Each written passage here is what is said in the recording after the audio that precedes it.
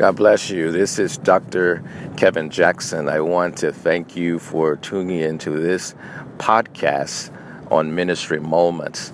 This podcast is really focused on suicide awareness. Suicide awareness. Generally during this time of Christmas and other times throughout the year, there are many among us that suffer with trying to make a decision of whether or not they're going to choose safety or if they're going to suicide. My effort on this podcast is to provide you, the listener, the one who loves those who may not feel safe, what we can do to ensure that they indeed remain safe. There are a number of reasons why people fall into this place of hopelessness. It can be because of a relationship breakup, divorce, or infidelity. It can be because of the death of someone else. It can be because of chemical imbalance. It could be because of depression. The fact of the matter is that there are a number of reasons why someone may find themselves in a place of hopelessness. And many times, when a person finds himself in that place, they feel very lonely and begin to isolate themselves. I want to encourage you to do something for me, and this is not just for your family, but also your coworkers and your friends.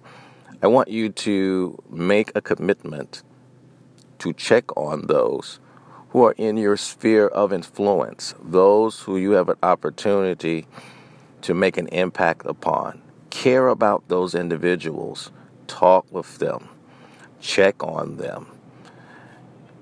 Be present with them so that if there are any abnormal behaviors that they may exhibit, then you may be the very one, that bystander, that is able to get them to safety.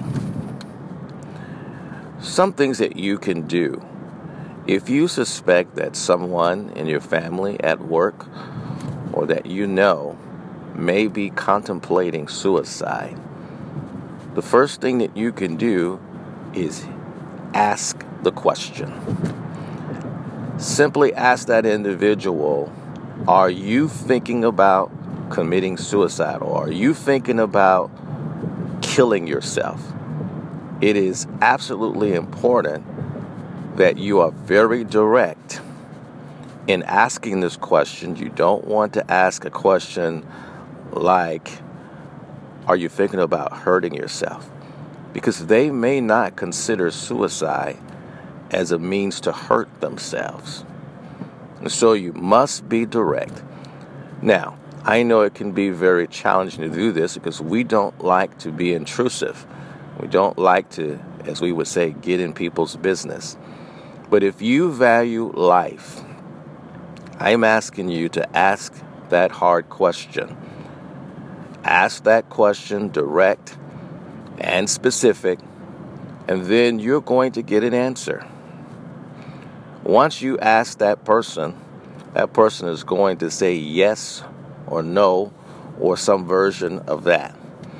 Many times when a person is thinking about taking their life through suicide, if a person asks the question, it is almost like a valve being open and all of the pressure is released because someone saw, discern their way of trying to communicate that they are in trouble, that they are not safe. Your question, your intrusion on their privacy could be the very question that leads them to safety. And then what I would like for you to do, based on that person's answer, if that person says yes, then what you need to do at that point is not be judgmental, not try to tell them that what they're thinking is wrong and it's crazy and all those kinds of things. I want you to picture this. You have an individual who is standing on the ledge, only inches before dropping off. And whatever you say can potentially encourage them to jump or encourage them to step back. What I would like for you to do is just talk with that individual. Allow them to tell their story. Allow them to share why they feel the way that they feel. And this is not an opportunity for us to be judgmental. It is an opportunity to express your care and your concern for the individual. But it's important that you don't say things that are judgmental. It really could spark them to move forward in taking their lives. Listen to the person's story, because that person is going to give you very important details. Those details will be needed. One, if this occasion happens again, to provide to the caretakers who will support this individual. The more you allow the individual to talk freely, the more information you're going to receive. And then the last thing I would like for you to do is to give that person help. A couple of things you need to do in providing this help. Number one, do not leave the individual alone. You need to stay with them. Number two, for your own safety, be aware of what's going on. If the individual has a firearm or something like that, you must take your safety as first. Third, you need to call either the police, if you're in the military, the chaplain. Call someone who can assist with the individual, either to get them to a safe place, the hospital, the chaplain's office. Do not leave the individual alone. And don't allow the individual to coerce you in keeping what you have discovered a secret. Don't place yourself in that position. You have an obligation to tell someone what this individual is attempting to do or wanting to do that is going to ultimately kill them. Please don't place yourself in that position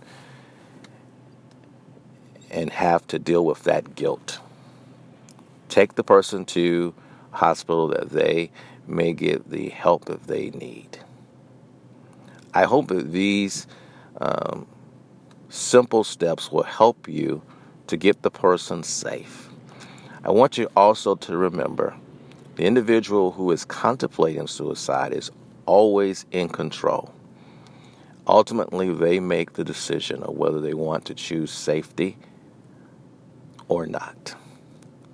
Our responsibility is to do everything within our power to help them to choose safety. Thank you for this opportunity to share with you some things that will help you in the event you find yourself as a bystander with someone who wants to kill themselves through suicide. God bless you. This is Dr. Kevin Jackson providing you today with a suicide awareness brief. God bless.